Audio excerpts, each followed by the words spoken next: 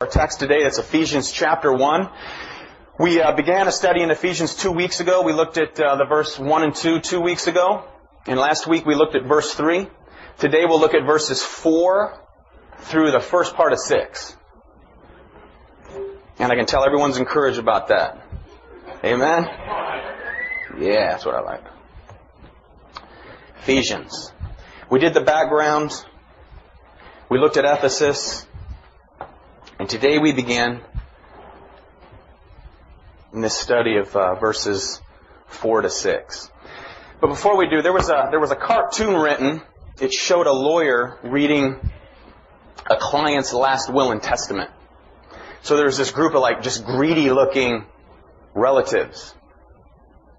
And he reads it and it said, "I, John Jones, being of sound mind and body, spent it all.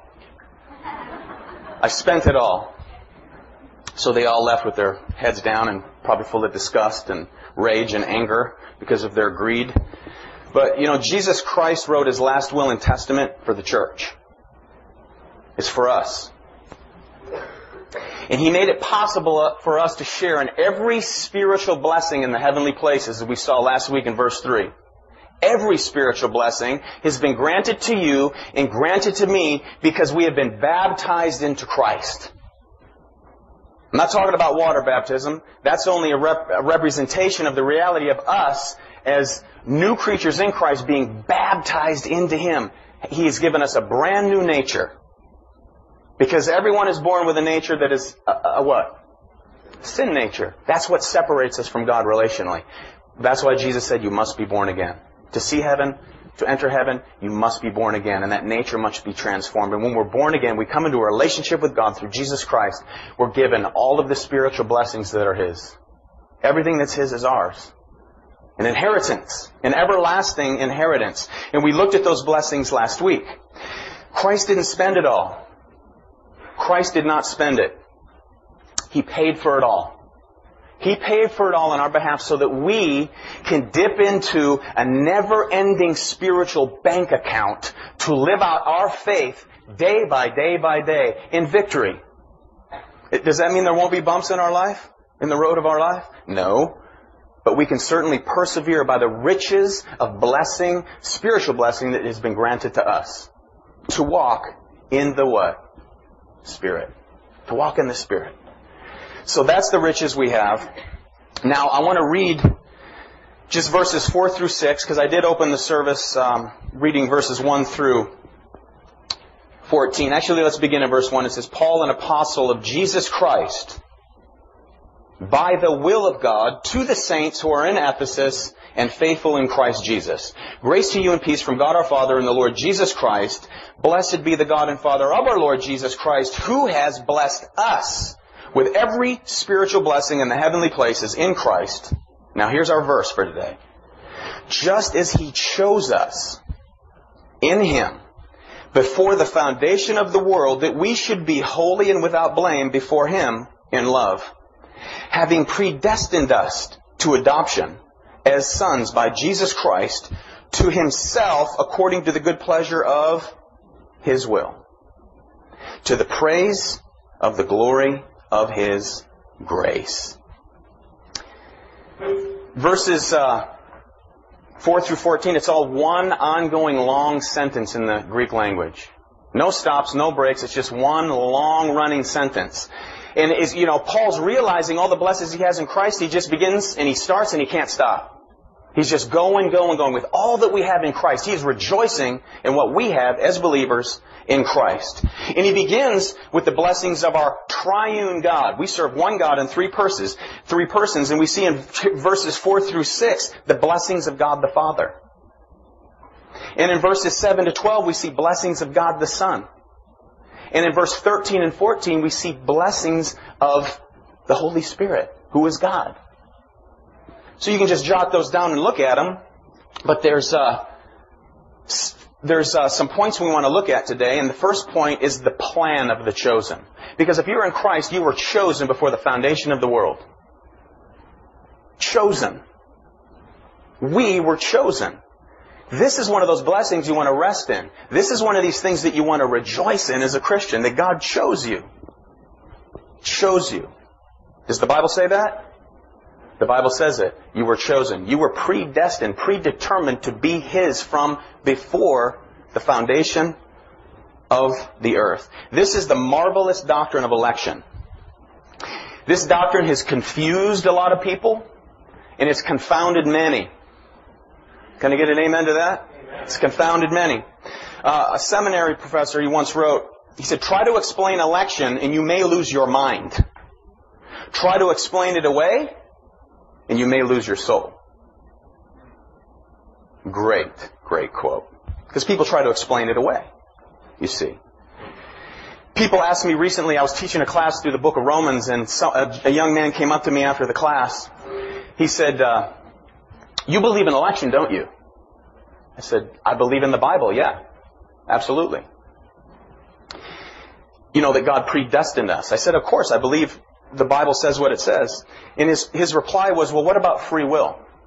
Okay, now follow me now. We got to put on our thinking hats. You got to follow me through this whole process this morning, okay? Promise? Put it on. Don't check out. Don't hear what you want to hear. Hear the whole thing, okay? This is Bible teaching. And I said, you know what? Free will is not even a biblical term. Hold on. Before one comes to Christ, His will is not free. His will is in subjection to His nature, which is what? A sin nature. It's bent on evil, it's given to sin, and it's not free. It's in bondage to sin. Slavery to what? Sin. His will is in submission to His nature. Only God can set a person's will free. If you're in Christ today, your will has been set free. All right? You can jot this down. Romans 6:18 under the plan. Having been set free from sin, you became slaves of righteousness. No person sets himself free. Biblically speaking, no person can set himself free. God's the deliverer, and I don't believe there's one Christian in here that wouldn't say that God's not the deliverer. Who delivers us from sin and death? Jesus Christ. God is the deliverer. In Romans 6 verse 22 it says, but now having been set free from sin and having become slaves of God, you have your fruit to holiness. In the end, everlasting life. We become a willing bondslave to righteousness. A willing bondslave to the one who set us free. That's what a bondslave is. It's a willing servant. He set the will free. We therefore follow Him. We abide in Him. He is the vine. We are the branch. Abide in the vine. And all the life that is in the vine is in the branch. And what will appear? Fruit will appear. We're called to abide in the life. It's Christ. So the fact that salvation begins with God, I don't believe that there's one Christian that would argue with that. Salvation begins with God. Jesus said this in John 15, verse 16. He said, you have not chosen me, but I have chosen you. Romans 3 says that the lost sinner set to himself does not seek God. He says no one seeks God. There's no one righteous, not even one. Not even one. But Luke 19:10 says that Jesus, it says, the Son of Man came to seek and to save that which is lost. Now here's the word chosen. Okay, here we are, verse 4. Just as He chose us in Him. The word chosen, there's no hidden meaning. This is simply what it means. Literally, it means to pick out, to select. It means to choose for oneself. Christ chose you, believer. He chose you before the foundation of the earth. Check this out, very important. It's always used in the positive, never used in the negative. In other words, it's never used that God chooses people for eternal hell. It's always used in reference to God's people. Always in the positive. Okay? Very important. It's always used in the positive. The purpose is always for His glory. If you look at verse 6. To the praise of what? His glory. Verse 12. praise of His glory. Verse 14, praise of His glory. Salvation is for the praise of His glory. He chose you for the praise of His glory. See, a lot of times, there's a lot of teaching going around today that the theology of which has become very man-centered rather than God-centered. Our theology, if it's man-centered on you and what I get and what I should get and who I should be, you need to switch that and get it back on the author of your faith, the author of our faith. He gets the glory. It's for His glory, period. Amen? Okay, follow me along. Jesus, the Lord Jesus Christ, chose the church for His glory before He chose it for its own good. It's for His glory. He chose the church for His glory. A choosing of hell is simply the choosing of those who reject His gracious gift of eternal life. That's who the chosen are. He simply picked you out. He selected you. That's point one. Okay. Point two is the prior arrangement of the chosen. The prior arrangement. When was it? Before the foundation of the earth. Jesus is coming back in His glory, and this time He's coming to judge. He's not coming to lay down His life again. This time He's coming to get those who are His. He's coming to lay out His wrath. Jesus said, Matthew 25, verse 31, you can jot this down. This is Jesus speaking, when the Son of Man comes in His glory and the holy angels with Him, then He will sit on the throne of His glory. All nations will be gathered before Him, and He will separate one from the other, as a shepherd divides the sheep from the goats. He will set the sheep on His right hand, and the goats on the left. Then the King will say to those in His right hand, Come, you blessed of my Father, inherit the kingdom prepared for you before the foundation of the earth. Chosen. And then He will also say to those on the left hand, now listen to this, Depart from me, you cursed, into everlasting fire, prepared for the devil and his angels. Hell, prepared for the ones who rebelled out of practical, perfect perfection. His very holy presence, they rebelled out of that. There is no redemption for the fallen angels. The Bible says, as I said last week, that angels look with awe and splendor at grace. They can't understand it. You know why? Because they have no need of it. Angels are in the place of perfect glory and holiness of Almighty God. They do not need to be redeemed. The ones who rebelled out of glory, they're unredeemable. Hell was prepared for them.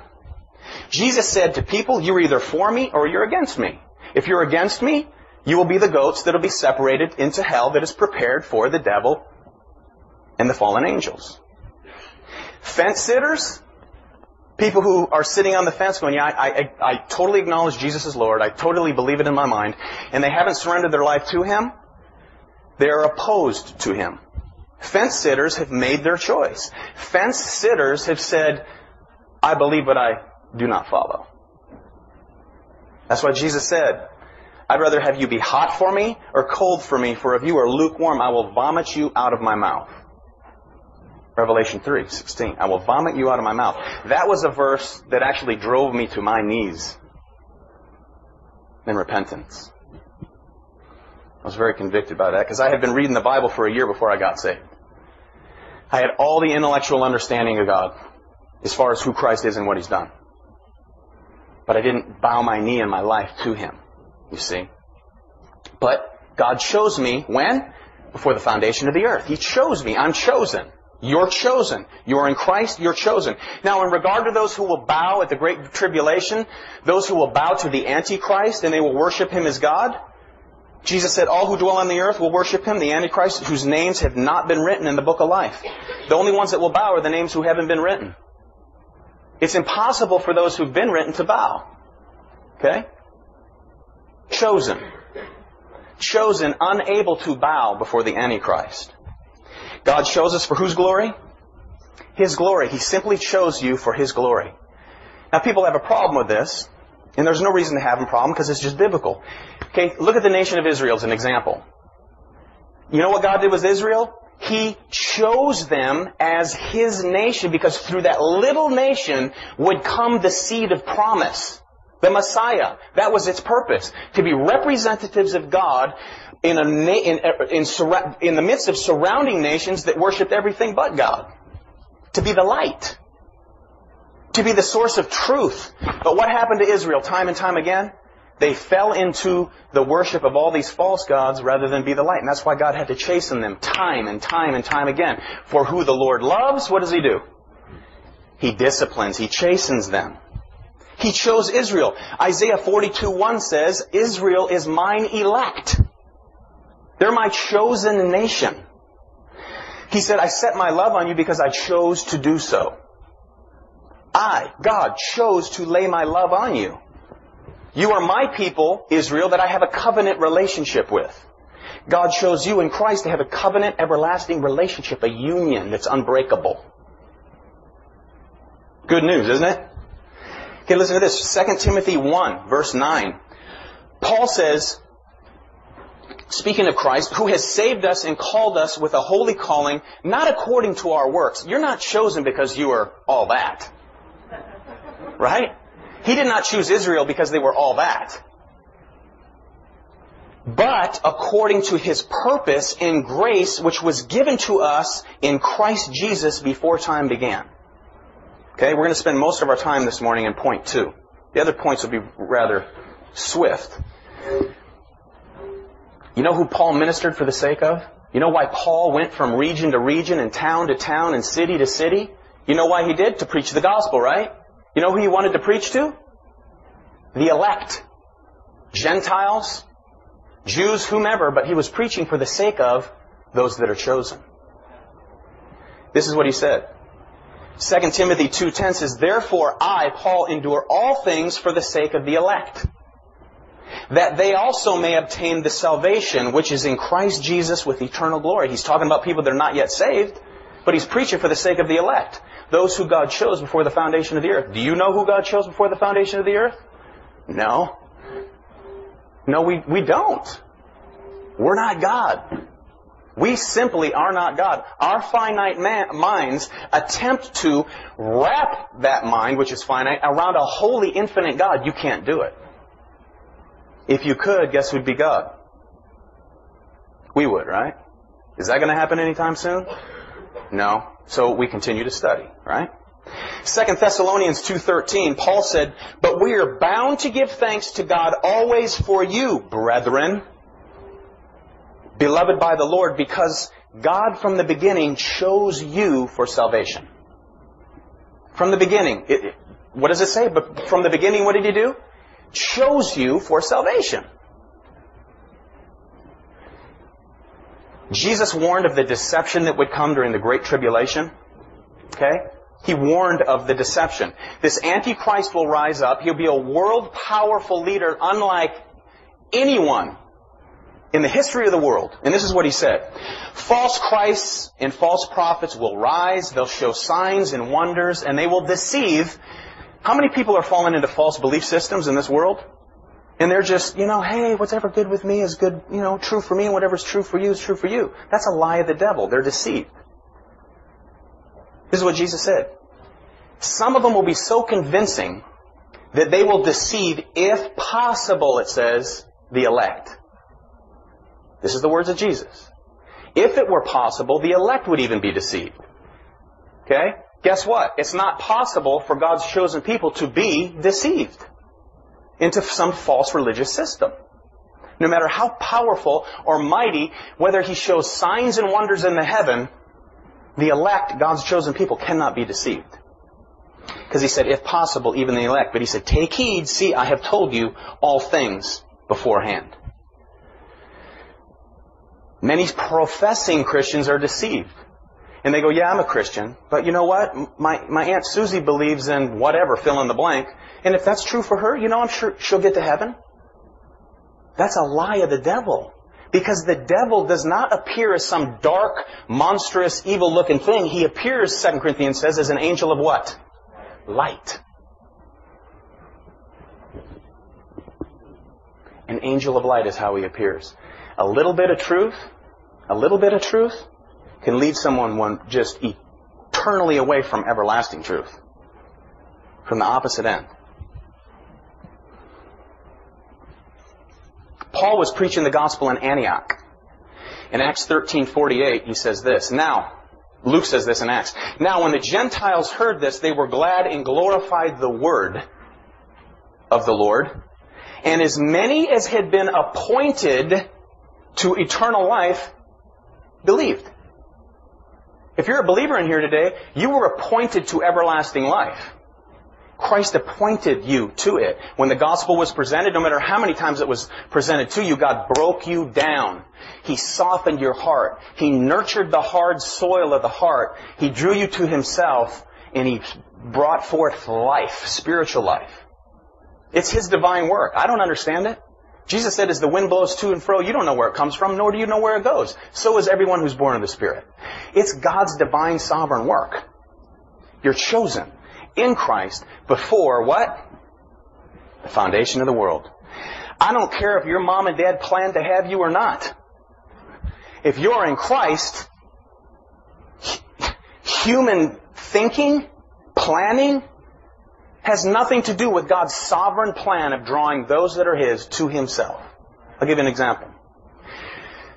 There was a woman, true story, there was a woman who lived in Pittsburgh, Pennsylvania, 1965. She was a prostitute by trade. Prostitute. She lived a perverse lifestyle. She did all kinds of things that were just perverse, twisted sexually, immorally. She was a prostitute. Through one of her prostitution tricks, okay, that's what it is when a woman is a prostitute and you got the Johns who are the customers. When she gets with the John, he pays her for sexual favors. That's called a trick. Okay? Through one of the tricks, she gets pregnant. Highly considers aborting the baby.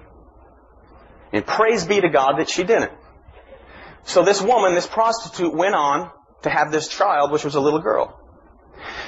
This little girl got to be about 3-4 years old. The mother moved them to California, up to Modesto. This mother, the prostitute, got involved with Hell's Angels, got involved with drugs that Hell's Angels were running about, still prostitution, all kinds of immorality, a bunch of perverse twistedness. And this little girl grew up in the midst of it. She was even getting her rides to school by the Hell's Angels, you know. Such good fellas, you know, aren't they? The mother led this little girl to believe that her father was a war hero that died during the Vietnam conflict. So when this young girl grew up to be about 13, was a teenager, got in an argument with her mom got so mad at her, she says, you know what? I didn't have to have you. I could have aborted you. And let me tell you one other thing. You don't have a dad. You're nothing but a trick baby. Heavy, huh? What a way to find out, right? All this little girl wanted was a family. She wanted a mom and a dad. She dreamed about having dinner together. That's all she ever wanted, right? Well, she grew up. She actually ended up being a runaway. She grew up. In her own life, she came to realize not the fact that, you know, my mom is bad, I'm a product of ugliness. She realized that she was a sinner. God drew her to Himself, opened her eyes to her spiritual depravity, transformed her life. She got married. She had 2 children of her own. She wasn't able to be the daughter of that family she dreamed of. Now she's the mother. Glory to God, amen? That's my wife. That's my wife, Roxy Leader. God, before the foundation of the earth, chose her. She does not find her identity in her family heritage. Believer, you want to lean on and trust in the identity you have in Christ as God's chosen child before the foundation of the earth. A lot of people find, you know, their confidence in their family heritage, you know.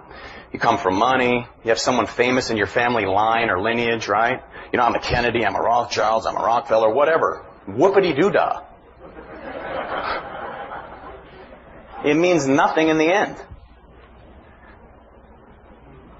I know a lady I was talking to the other night that goes to this church, and her dad is into UFOs and mysticism and New Age religion. God chose her in the midst of all that false teaching, in the midst of all that crazy thinking. He pulled her out of that and enabled her to believe. Chosen. Those who are chosen, doesn't matter how one grows up or what he grows up around, it'll be the grace of God that initiates the work in them that will draw that person to Himself, because He chose from the beginning. That's His work. So, get your confidence in who you are in Christ. Amen? Because that is a position of what? Perfection. All that is Christ is yours in Christ. All of His holiness is yours in Christ. Now you'll say, but I'm not perfect. Man, I got so many flaws. We'll join the club. Amen. Right? It has nothing to do with your practical righteousness. It has everything to do with your position in Christ. His righteousness covers you for eternity. And when you realize it, you can't not stay the same, and you will begin to work out the salvation He's worked in. Proving that you're the elect. Proving that you're chosen. Your life will bear witness to the fact that God chose you. Because when you become a Christian, can you remain the same? No. The answer is no. You know, that woman, my wife's mother, went on to have another child, and that child turned out just like her. Twisted lifestyle, bad decisions, drugs. She's got all of her kids. The state took all of her kids from her. She'll never get them back. She refuses to repent. She's heard the gospel. She refuses to repent. So now you'll say, well, there you go. There's human choice. Right? Does man have a choice? You know what the answer is? Yes. Yes. Can anyone desiring to repent come to Christ? You know what the answer is? Yes. Well, you say those are opposites. You know what the answer is? Yes, they are.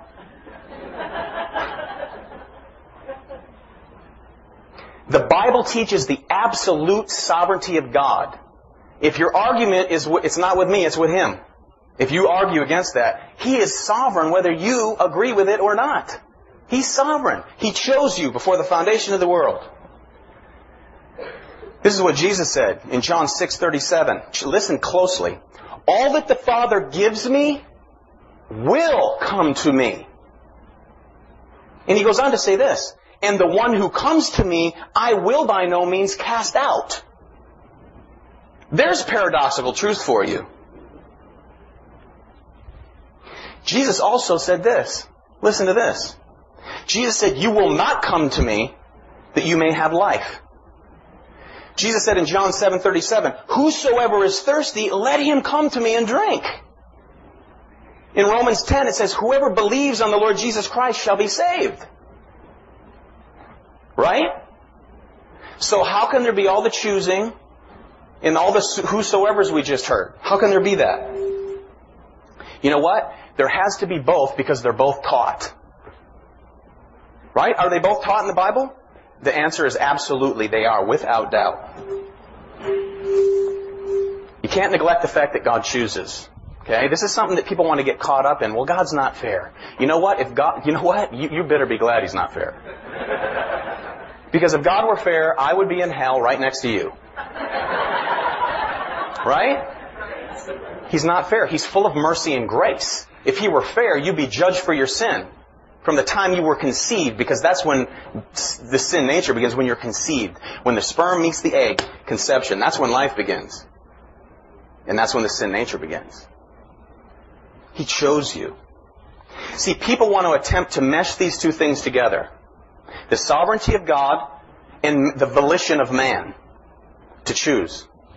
Man's responsibility to choose, God's sovereignty, they try to mesh them together. It's a mistake. Leave them alone. Leave them alone. Because the Bible teaches the sovereignty of God without doubt. Because then people say, well, why evangelize then? Okay? Some great theologian answers that question for us. His name is J.I. Packer. And he wrote a book in 1961 called Evangelism and the Sovereignty of God. Here's what he says in it. Quote, man attempts to systematize the Bible because he thinks that he has to rationalize the mysteries of God, which belong to Him. Packer goes on to show that because of God's sovereignty, that evangelism is even made possible. Okay, and I'm quoting again. Our message is confirmed by God's sovereignty. The opposite would dilute the gospel message into a self-help program. Go into Sunday school sometimes with 30 kids, and I used to teach Sunday school. I'm going to go out and bust out a Phelps story over at the children's ministry one day. Go into any children's ministry and say, hey kids, who doesn't want to go to hell? Go into any room of adults and say, who doesn't want to go to hell? I guarantee you just about probably everybody, except some twisted dude who's just out there, will raise their hand. Right? That would be a self-help program. But because of the sovereignty of God, Packer goes on to say, our motivation to evangelize is founded on God's sovereignty. Any lesser calling will not persevere. Our methods in evangelism must confirm God's sovereignty. To do less would turn evangelism into a mere marketing campaign. You know what it would stimulate? Emotion. You know how easy it is to sway people emotionally? Super easy, boy. We are emotional creatures, and if you give yourself to the emotional condition of yourself on any given day and don't test your emotions and your thinking in light of the eternal truth of God, you will be like the waves of the sea in a boat without an udder, without oars, just cast about all over the place, reeling out of control. People who have a problem with the sovereignty of God and the fact that He has chosen those that are His, I don't know why they do, because the Bible clearly teaches it. They may not believe they believe in election, but they do. They might not believe that they believe in the sovereignty of God, rather, but they do. Okay? Here's why. When you pray, if you're a believer, do you pray? Yeah, of course, right? And the answer is why? The question is why? The answer is because God is sovereign, right? He is the one who gives gifts. That every good thing that comes to us is from above, right? It's from Him. Therefore, we pray. When you pray about your salvation, who do you thank for it? You thank God, right? And I said this in week 1 as we were preparing to do this. I'll bet you there's not a person in here that goes to God who's saved who says, Lord Jesus, I really hope you appreciate my ability to think and my intellect. Because of all the false systems in the world, I chose you. Do you believe? Do you pray like that? The answer is no. Why? Because God is the source of all good things. If He's sovereign in all things, is He sovereign in salvation? Yes, He is. Absolutely. God is sovereign in salvation. He chose you. That's what you want to rejoice in. People who sit and they want to fight and rail against God. Well, what about the people who've never heard in the jungles of wherever? And they're continually to resist God. Their biggest problem is that they're the ones resisting God. They don't need to worry about the pygmies in the depths of some jungle somewhere.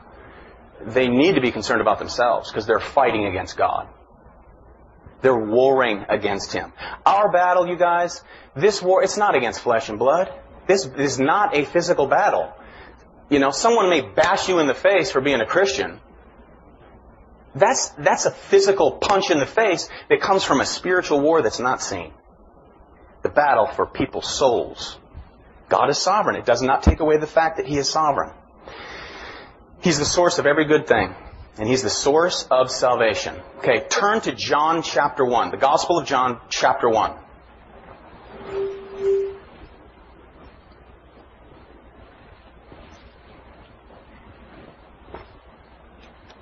Okay, we're going to begin and just look at something quickly in verse 10. 10 through 13. John chapter 1, begin in verse 10. Speaking of Jesus Christ, right? The Word of life. He, Christ, was in the world, and the world was made through Him, and the world did not know Him. Look at this. He came to His own, but His own did not receive Him. Now, who was His own? Who was the chosen nation? Israel. Chosen by God. Isaiah says they are my elect. They rejected Him. But in spite of the majority, the nation as a whole, there was a minority. Now check it out. Verse 12.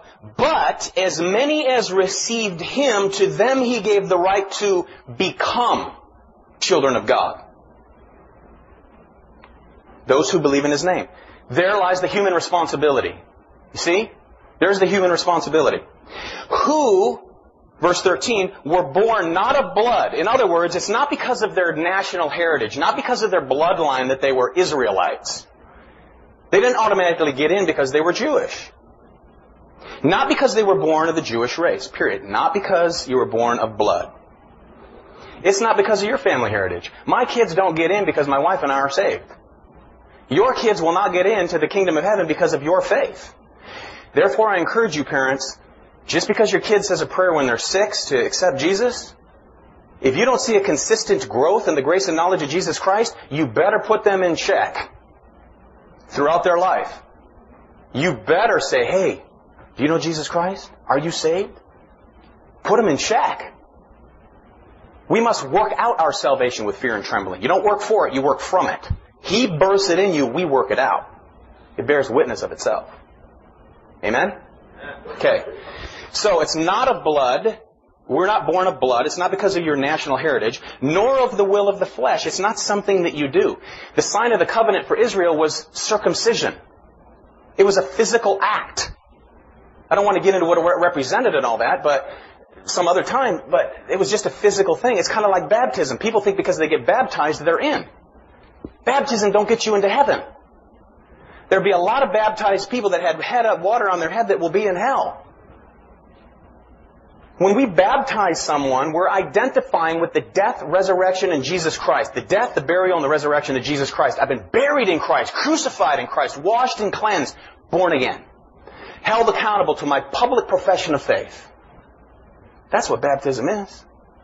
It's an outward representation of an inward reality. Continuing on in John. It's not of blood, it's not of the will of the flesh, nor is it the will of man. It's not because you understand in your mind God's will. It's not just because of that. It's not of the will of man, but guess whose will? God's. Not of the will of man, but of God, because God wills. It's His will. Those who believed received. You know why? Because God infected their sin nature with faith. Chosen. Called out from amidst the darkness. Called out from the bondage of sin and brought into the family. Chosen. You, believer, were chosen before the foundation of the earth. Ephesians 2, 8, and 9. Listen to this. For by grace you have been saved, right? Through faith. Now what we'll do, see, I'm saved by grace, but it's because of my faith. Okay, look what he goes on to say. And even that, the faith, that's not of yourselves. That's also a gift, lest any man should boast. Who can boast in their salvation? Anybody in here? Nobody can boast in their salvation. All the glory goes to God. The sovereign work of God. He chose you. Well, some may respond with, oh, well, then it's the foreknowledge of God. He looks down the chasm of time and He sees who's going to choose and then He selects them from there. You know what? Then God's sovereignty would be in subjection to the choice man makes. Does that make God sovereign? No. It's not that He looks down the chasm of time in foreknowing who will choose Him and then He selects them. No, because the word foreknowledge is a very interesting word. The key word in foreknowledge is to foreknow. The word know or knew is a word of absolute intimacy. When Adam knew Eve, guess what she got out of it? Pregnant. Adam knew Eve. Face to face, man to woman, sexually intimate. He knew her, and they had a child. In Amos 3:2, God says of Israel, you only have I known of all the families of the earth. Therefore, I will punish you for all of your iniquities. Because there was an intimate relationship there with Israel, they rebelled. God chastened them. Jesus said in Matthew 7, when I return in my glory, many are going to cry out, Lord, Lord, Lord, Lord. Did we not preach in your name? Did we not raise the dead? Did we not do all these great things in your name? You know what He's going to say?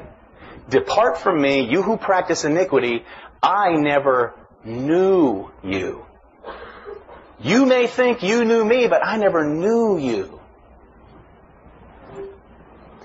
Jesus said this in Luke 22. Follow this. In Luke 22, verse 20, Jesus said, "This is the cup of the new covenant in my blood, which is shed for you. But behold, the hand of my betrayer is with me on the table." Now listen, "And truly the Son of Man goes as it has been determined." Was Christ's crucifixion predetermined? Yeah, because before the foundation of the earth, Christ was crucified. Okay, but listen. "But woe to that man by whom he's betrayed." Judas betrayed Christ, right? It was predetermined that Christ would be crucified. That's God's sovereignty. But still, Judas was totally, completely responsible for every deed he did. That's the human responsibility. He walked with Jesus Christ for 3+ years. Every opportunity to repent. Amen? Sovereignty of God. Now we say, well, if I can't harmonize the sovereignty of God and man's choice, his responsibility to choice, how does God do it? I'm going to give you one verse in the Bible that answers the whole thing, so just jot it down. Deuteronomy 29:29. I'll read it. You can look at it later. Here it is. "The secret things belong to the Lord our God." Because don't ask me how it works. I'm just teaching what the Bible says, right? Also, you can jot down Isaiah 55:9. Okay? This will humble you too, by the way. If you think you have to understand everything about God, there's certain things we are to understand, stuff like this, we won't. Try to explain the Trinity. I sat out here having lunch with my friend one day with a couple hot dogs from Price Club down the road, and we were talking about the Trinity and how people have a problem that, well, they say they don't believe because they can't understand. I can't explain the Trinity. I can explain how God has revealed Himself through God the Father, God the Son, God the Holy Spirit. But my friend pointed to an ant on the ground out there and he says, that would be like trying to explain to this ant, and he pulled out his cell phone, how this works. And we both agree that we both don't know how it works either. Isaiah 55:9 says, "As the heavens are higher than the earth, so are my ways higher than your ways, and so are my thoughts than your thoughts." God is sovereign. Amen? This is a great truth to live by, believers. Rejoice in the fact that He chose you before the foundation of the earth. That's why you share the gospel. He chose you. He gave you the Great Commission, and me the Great Commission, to go share the truth and love. And those who are the elect, those who He's chosen, they'll come to faith eventually. It doesn't take away the fact, though, that your brother or your aunt or your sister or your mom or your dad who's on their way to hell if they're not a believer, what do you do for them on their behalf? You pray for them. Why? Because God is sovereign. Anything you can talk them out of, they can talk themselves out of. God is sovereign. He's the only one that can infect the sin nature, transform the thinking, and breathe spiritual life into them. It's the sovereignty of God. You're chosen. The Bible says it. You're chosen before the foundation of the earth. That leads us to the position of the chosen, which we've talked about already. Just as He chose us in Him before the foundation of the earth, that we should be what? Holy and without blame before Him in love. There again, what kind of righteousness is this that He's talking about? Positional. Right? If you're in Christ, you are robed in the righteousness of Jesus. Clothed in the righteousness of the Lord. All of the righteousness that is Christ is yours. God looks down at you and He sees perfect holiness, because the holiness that He sees is the righteousness of His sons that was placed on your account. The righteousness of His one and only begotten Son placed on your account. When you realize that, man, I'm perfectly righteous in the sight of God, does that make you want to rebel? No. It drives you to want to honor Him and love Him because He first loved you. Ephesians 5:27 says, He, Christ, might present to Himself a glorious church, not having spot or wrinkle. You are spotless. You are without wrinkle, without blemish. You'll never pay for your sins if you're a true Christian, because they were all paid for at the cross. And if that doesn't give you something to live for, let's counsel. You know what the Christian life is? It's living your life in a manner that matches your position in Christ. Striving for that. Yieldedness is all it is. You're not working for your salvation. You're working from it. Because Christ lives in you, you abide in Him. We looked at it last week. You will bear fruit of the what? Spirit. Remember, He chose you to be holy. Okay? Great American theologian Charles Hodge said this. He said, if people are chosen to be holy, they cannot be chosen because they are holy. Is there anyone holy outside of Christ? No. Were you holy before you were in Christ? No. So you were chose to be holy, not because you were holy. Also, holiness is the only evidence of election. It's the only evidence that you're chosen. For one who lives in sin, to claim to be elected for holiness is a contradiction. If someone says that they know Christ and they came to know Him and there's no change in their life, they're deceived. They're deceived. You know, 2 Peter talks about all the virtue that we have in Christ and all the characteristics of Christ that have been given to us that we share in His nature now. He said this, therefore, brethren, be even more diligent to make your call and election sure. You know how you have assurance of your salvation? By walking in obedience. And then assurance comes from that. On the other hand, many people think they're believers and they're deceived according to Paul. 1 Corinthians chapter 6, don't turn there, 1 Corinthians 6 verses 9 through 11. He said this, do you not know that the unrighteous will not inherit the kingdom of God? Do not be deceived. If he said do not be deceived, that means what? There's people that are deceived. He said, neither fornicators, nor idolaters, nor adulterers, nor homosexuals, nor thieves, nor the covetous, nor drunkards, nor revilers, nor extortioners will inherit the kingdom of God. But such were some of you, but you were washed, and you were cleansed, and you were sanctified, and you were justified. You know what the church is made up of? Former adulterers, extortioners, homosexuals, murderers, revilers, right? Liars and thieves. That's what the church is made up of. Brought out of that to be made holy, and the proof is in the change of life. If someone is an adulterer and he cheats on his wife, that's the pattern of his life, and he says, yeah, I'm a Christian, I accepted Jesus. I came down front in 19 whatever. And if his life isn't changed, if there's no Christ likeness becoming evident in his life, he is what? Deceived. I know homosexuals that God has brought out of the homosexual lifestyle and into the family of God. They may battle and struggle in their mind with the temptation, but they've separated themselves from the lifestyle. Anyone who is in the homosexual lifestyle that says, yeah, I'm a Christian, and they continue in it, it's a pattern of their rebellious life, they are deceived. If you're a thief, and anything that's not tied down, you take, when God changes you, you're no longer a thief. You can't be. If you continue to steal, you are deceived. Thus saith the Lord. Not John Leader. That leads us to point number 4, His purpose for choosing. You know what it is? To be holy and without blame before Him in what? Love. The purpose for choosing is love. You know what love is? Love is self-sacrifice. That's what love is.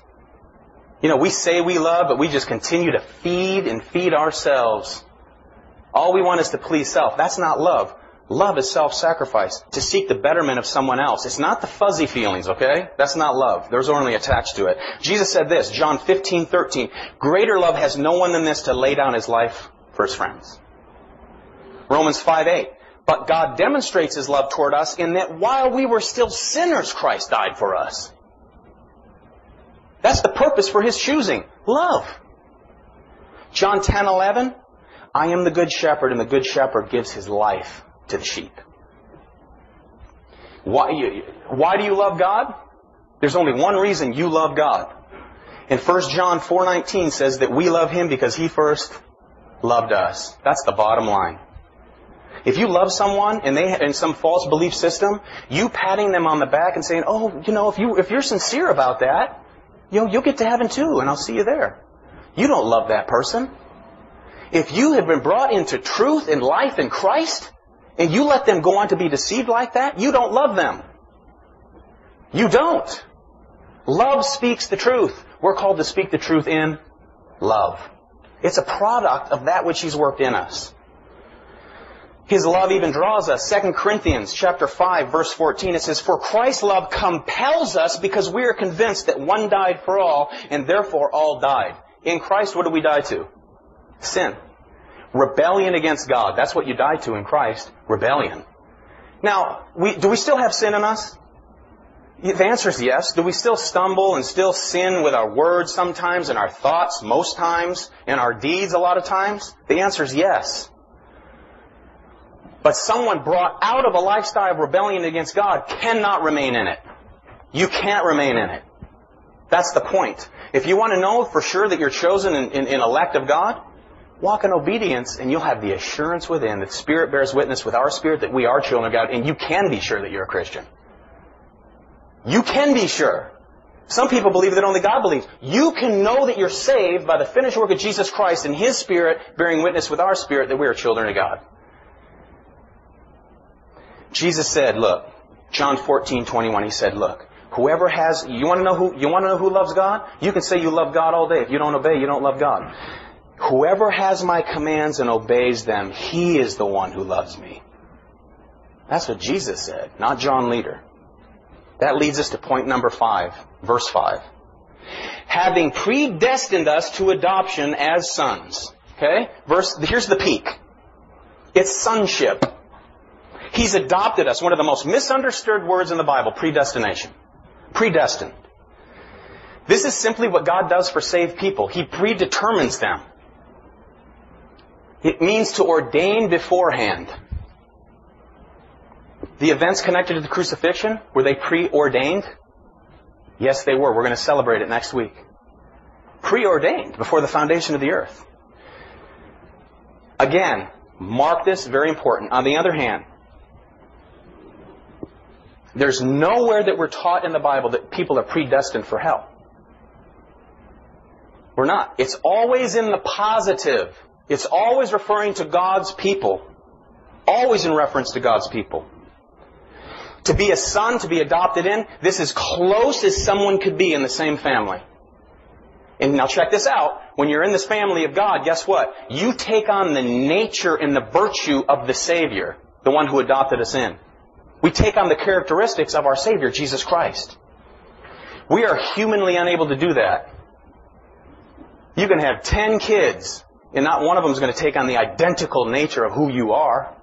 But in Christ, we all share that. That's the blessings we have in the heavenlies. Amen? Okay, now we lead to the last point, number 6. What's the point of all this? What's the point of the chosen? What's the point of the choosing? What's the point of the fact that before the foundation of the earth He chose you? What's the point? Verse 5. Having predestined us to adoption as sons by Jesus Christ to Himself according to what? Follow me. The good pleasure of what? Of His will. It's for the good pleasure of His will. Verse 6a. To the praise of the glory of His what? Grace. It's for the honor of God, guys.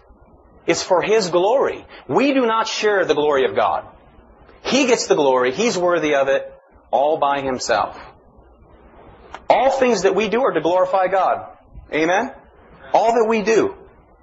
There's nothing, mark this, there's nothing that brings greater glory to God than salvation. Redemption, which we'll get into next week. Nothing brings Him greater glory, right? So if salvation was 50% man and 50% God, how much credit would He get? 50%. All of the glory of salvation goes to God and God alone. The fact that you're chosen before the foundation of the earth and that He enabled you to believe, I don't know how that works. The fact is you're chosen. You were predestined before the foundation of the earth. Rest in it. Lean on it. Trust in it. Rejoice in it. Live from it. Believer, amen? Live from it. He laid it out before time so that He would get 100% of the glory. You will never share the glory of God. Never. In all that's due to Him. We get to reap the benefits of His glory. Because one day when we see Him, you will see Him as He is. And one day when you see Him as He is, we will then be like Him. Given a new body fit for heaven. Stepping into glory. That's the finish line. Rejoice in who you are in Christ. Again, if you understood all these things, you'd be God. You're not God. Okay, just in case you don't know. And I am not God. I'm a messenger of God who, let me tell you one thing, when I get behind here and I'm presenting His Word, I take really serious, and I've said it before and I'll say it to the day I die. Beware lest many of you become teachers, for we, what? have a greater judgment. You think I'm going to pass over the fact that God chose us before the foundation of the earth, as many pastors do, because they don't want the conflict? They don't want people coming to go, what about man's will? They don't want to deal with it. They don't want to deal with it. They pass over passages like 1 Corinthians 6. It says, why? Like homosexuality. Our culture is so just adopted as being normal, they don't want to deal with it because they're afraid of what the people will say. God said what He said. He said what He said. If you're a liar and a thief, you're on your way to hell too. But the redemption of Christ gives you a new nature, transformed because He chose you as a believer. We all were those things. There's tension between these things. You've got to let the tension remain, right? One commentator says if you try to mesh the tension of that together, you try to resolve the tension, you'll destroy both those doctrines. God is sovereign, amen? Amen. Does man have responsibility to bow their knee before Jesus Christ and surrender? You better believe it. You better believe it. And as we close, rejoice, believer, in who you are in Christ. Rejoice in your identity in Christ. Rejoice in the fact that you were chosen before the foundation of the earth. It will change your life on earth.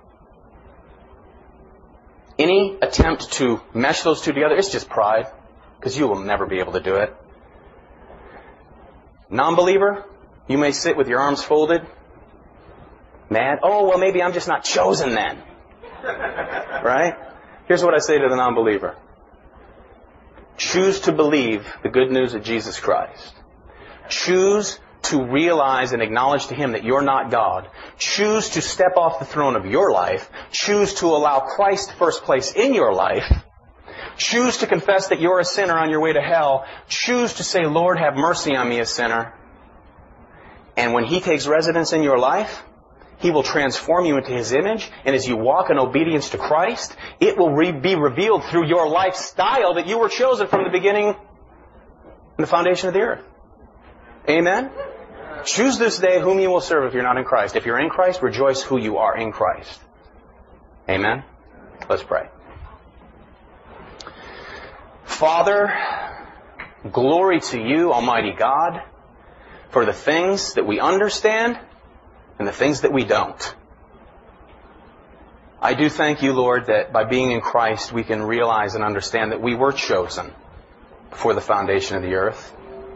We know that You, Lord Jesus, were crucified before the foundation of the earth. And we will celebrate next week the fact that death couldn't handle You. We will celebrate the fact that the grave couldn't hold You. We will celebrate the fact that You said all power and authority has been given to Me in heaven and on earth. Go therefore, believers, and make disciples of all nations. We believe it. We lean on it. We trust it. We rejoice in it. Lord, I pray for Your richest blessings to be revealed in and through Your people this week, the people here at Pacific Hope, that we would have an impact on the people in our lives, Lord, who don't know You, and we would be a great encouragement to those who do, who we share in a like-minded faith with, Lord. May this be a church, Lord, that is hungry for the Word, that goes and takes what we've learned and shares it with other people, Lord, so that we will have that truth rooted deep within us, so that You're glorified through it all, because You alone deserve the glory. In Jesus' name, amen.